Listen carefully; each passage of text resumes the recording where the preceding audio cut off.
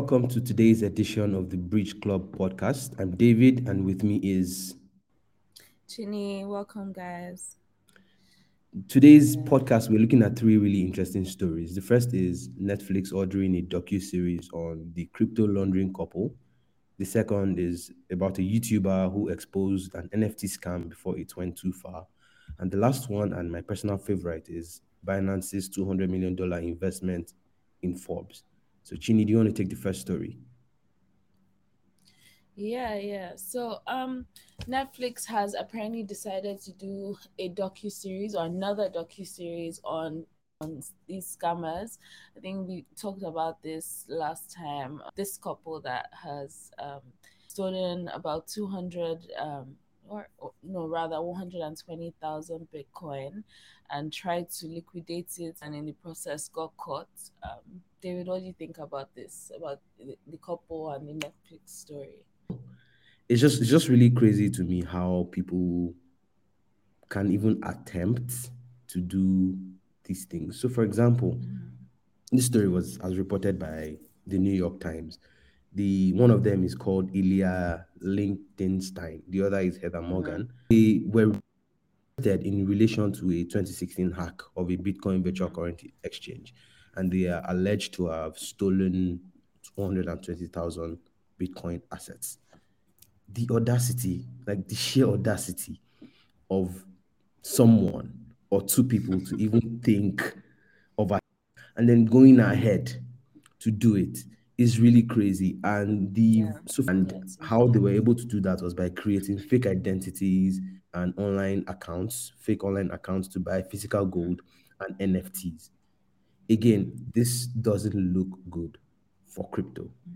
That's so again, when I see stories like this, that's always what comes to mind. Like, how often are we going to be seeing like this? How often are they going to be happening? Because human behavior is constant, right? We can't stop people from doing certain things because if people have been behaving a certain way over hundreds of years, then we can assume that it's either impossible or extremely difficult to that now means we have to take all these things into account when we are designing products or when we are designing systems to ensure that they don't happen again. But I suspect that the security or the trust system built is not yet up to the level that we would like it to be. That's why things like this keep happening, because this is one story out of several. Some have gotten reported, some haven't gotten reported. But over the course of human history, people have been dishonest. Whether you subscribe to maybe a creation story where you believe one of the happened in the Bible was when one guy betrayed and killed his brother, or you maybe you don't subscribe to that. Maybe you believe in evolution. It's just a fact that over the course of human history, people have been dishonest. They have attempted to steal from others. They've attempted to defraud others. And so, if we are going to build a system that is supposed to be that's supposed to be the future of the financial system that we currently have, then we have to put these things into account. We have to take them into account and then actively build to solve and make sure it doesn't happen again. We're not trying to reduce or minimize it. We're trying to make sure it doesn't happen again. If not, it's going to look like crypto is consistently shooting itself in the foot. That's what I think about this story. I think so. I'm not convinced that this is really like a crypto problem, if you understand what Mm. I mean. So, Okay. my own thinking is that just because of how new crypto is and like what the ecosystem is like, and how, like most of the people that are in crypto right now are generally crypto evangelists, and like all the people looking from the outside are like really skeptical. It seems like whenever there's like a scam story, it seems like, a lot of scam stories compared to like regular stealing. I just, my thinking is really just that these stories become really popular because it's crypto, and not necessarily because there are a lot of scams in crypto. So what I mean by that is like there's every day people are stealing millions of dollars from banks. They're stealing millions of dollars from people in general, like just scamming a lot, and that doesn't come to the media. Like a lot of people are losing money, and it's not like it has nothing to do with crypto. But I think once crypto gets involved, it gets a lot of media attention, and I feel as a way to like verify that, okay, yeah, crypto is related to fraudulent activities. I think that's why these stories become, obviously this story in particular, where it's like is up to I think $3.6 billion, is like a different kind of situation where that is definitely a lot of money. But my thinking is really that a lot of these like stories hit the media and become really popular because it's related to crypto. So I think it's just a way for skeptics to kind of say, um crypto is fraudulent, and is them kind of like just verifying what they already think. I really, I'm hesitant to think that it's really a crypto problem. I think I read somewhere a couple of weeks ago that I don't know if this is actually accurate, but I read that out of all the transactions that are being performed around the world, only 1% is are scams. Like, so my thinking, if that's true, my thinking is that like this scamming is always going to exist, but it's not a crypto problem. That's what I think about that. I think so. That's a good point. Where I'm coming from and how I'm seeing this is, first of all, the whole idea of the blockchain and crypto is built around trust and ability, security. If that is crypto's, let's use the word value, right? If those are crypto's core values, trust, security. Do you understand? If that Mm-hmm. is the entire selling, or if those are part of the entire selling point of crypto or the essence of crypto, then it doesn't matter. This is my opinion. It doesn't matter if it's one story or two stories or three stories. As long as stories like this continue to get out, it's they they weaken the credibility. And I'm not saying of Yeah. specific crypto exchanges or of crypto companies, but they weaken the credibility of crypto's narrative as a solution to existing problems. Things like we are now trying to we're now trying to create a new system, and it's almost like we are importing the same types of problems or the same types of issues that the current system has. So that's where I'm coming from. So I think that Mm-hmm. this may not, this particular story is, I mean, stories like this are often the exception, they are not the norm.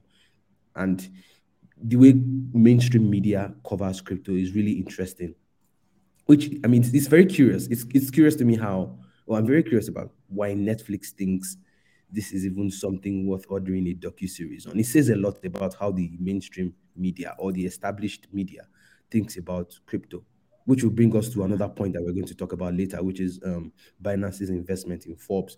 But even before we get there, it says a lot about the mainstream media, how they cover crypto, how they're Yeah. always so happy. Let me use that word in quotes, always happy in air quotes, to cover these kinds of stories. It's like an "I told you so" moment. Hey, look at, we warned you guys about this particular technology that you say is revolutionary and new, and look at where it's gotten us. But anyway, let's not dwell too much on this story. Um, we have another one that is a lot more positive than this one, which is CoffeeZilla. Is one of my favorite YouTubers, by the way. He exposed an NFT scam, or he exposed some NFT scammers before they were able to make $20 million. So basically, what happens is CoffeeZilla has a YouTube channel where he digs deep into online scams, and a lot of stories on all these motivational speakers and co who claim to have a secret to sell via their courses, but it's really just them selling people the idea. That's how they now make money. Do you understand? So that's how a lot of his stories are. But this particular story, he digs deep into a is an attempt to scam using Squiggle's NFT project. So this project was trying to defraud unsuspecting investors.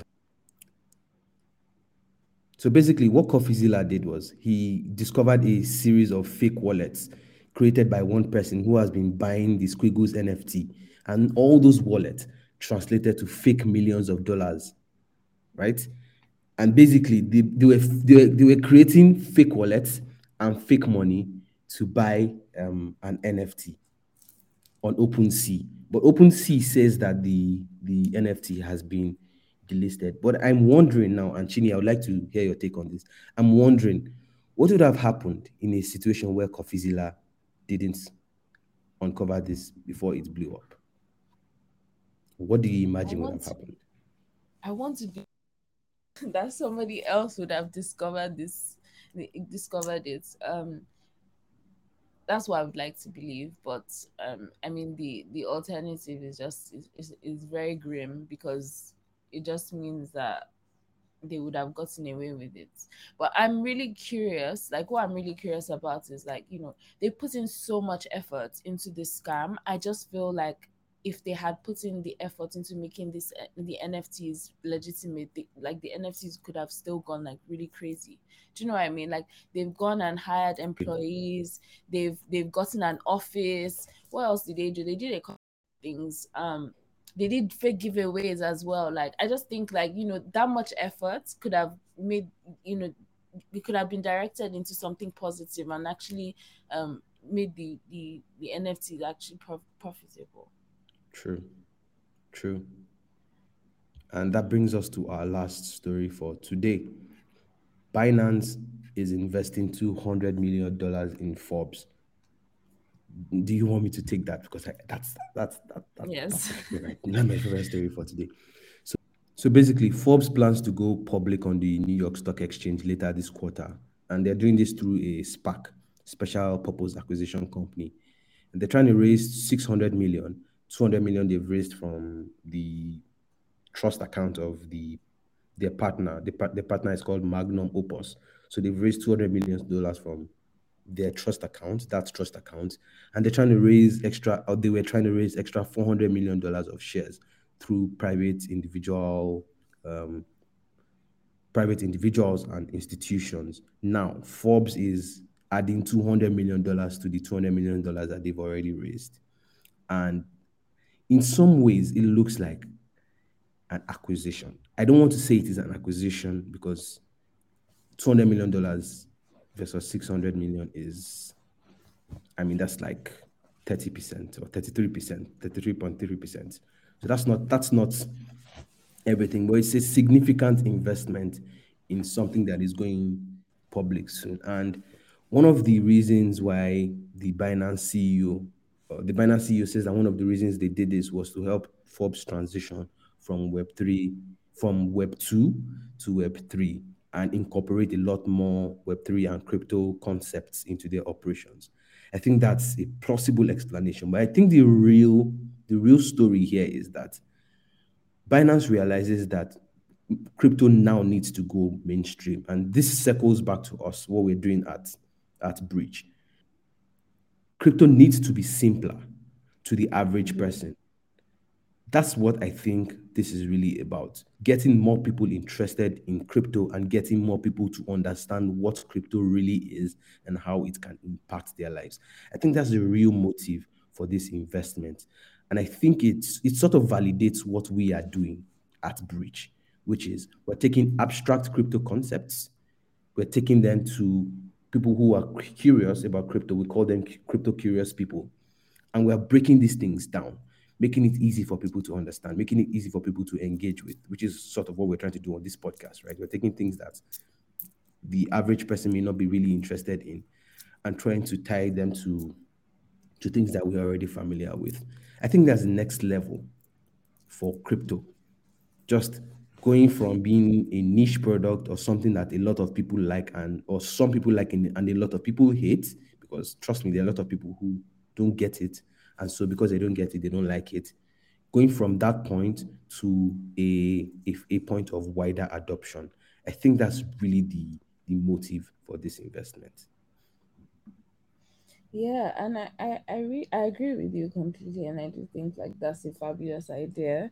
What they're trying to do with like making crypto mainstream. I also feel like I have a little bit of a cheeky opinion of this I of would like to Binance hear it. investing. Yeah. I feel, you know, like Binance has had a lot of institutions breathing down their neck lately, just with like Hmm. regulations, and they've been accused of facilitating some fraudulent transactions with crypto. And I mean, obviously, we don't know what's really going on the inside, and I don't know if they've done their investigations and how true it is or how untrue. But I feel like you know, the publicity hasn't been great for them, and what they could potentially be trying to do now is, you know, like frame their own story. And I think like obviously investing in a global media company like Forbes is the greatest way to shape your media perception. So that could That's a good potentially be point. one of the ways that they're trying to do that. That's a very good point, actually. That's a very good point. I think it's plausible. Again, we don't know what's going on Yeah, inside, right? But I exactly. think it's a plausible explanation. Yeah. That's it, guys, for today's podcast. We hope you enjoyed listening to it as much as we've recording. Chini, any last words? Well, hopefully not last words, but thank you guys. Thanks for listening. Tweet at us. Tell us how you felt about the podcast today. If there's any stories or anything you'd like us to talk about in the during the podcast, please let us All right. And again, as always, if you disagree with our takes, let us know. Tweet at me directly at David Adeleke. You know. don't have to tweet at the Bridge account, but you can tweet at me or send me a DM. This is what I disagree with, and I'll be very happy to have a conversation with you. Next time. Peace. Bye.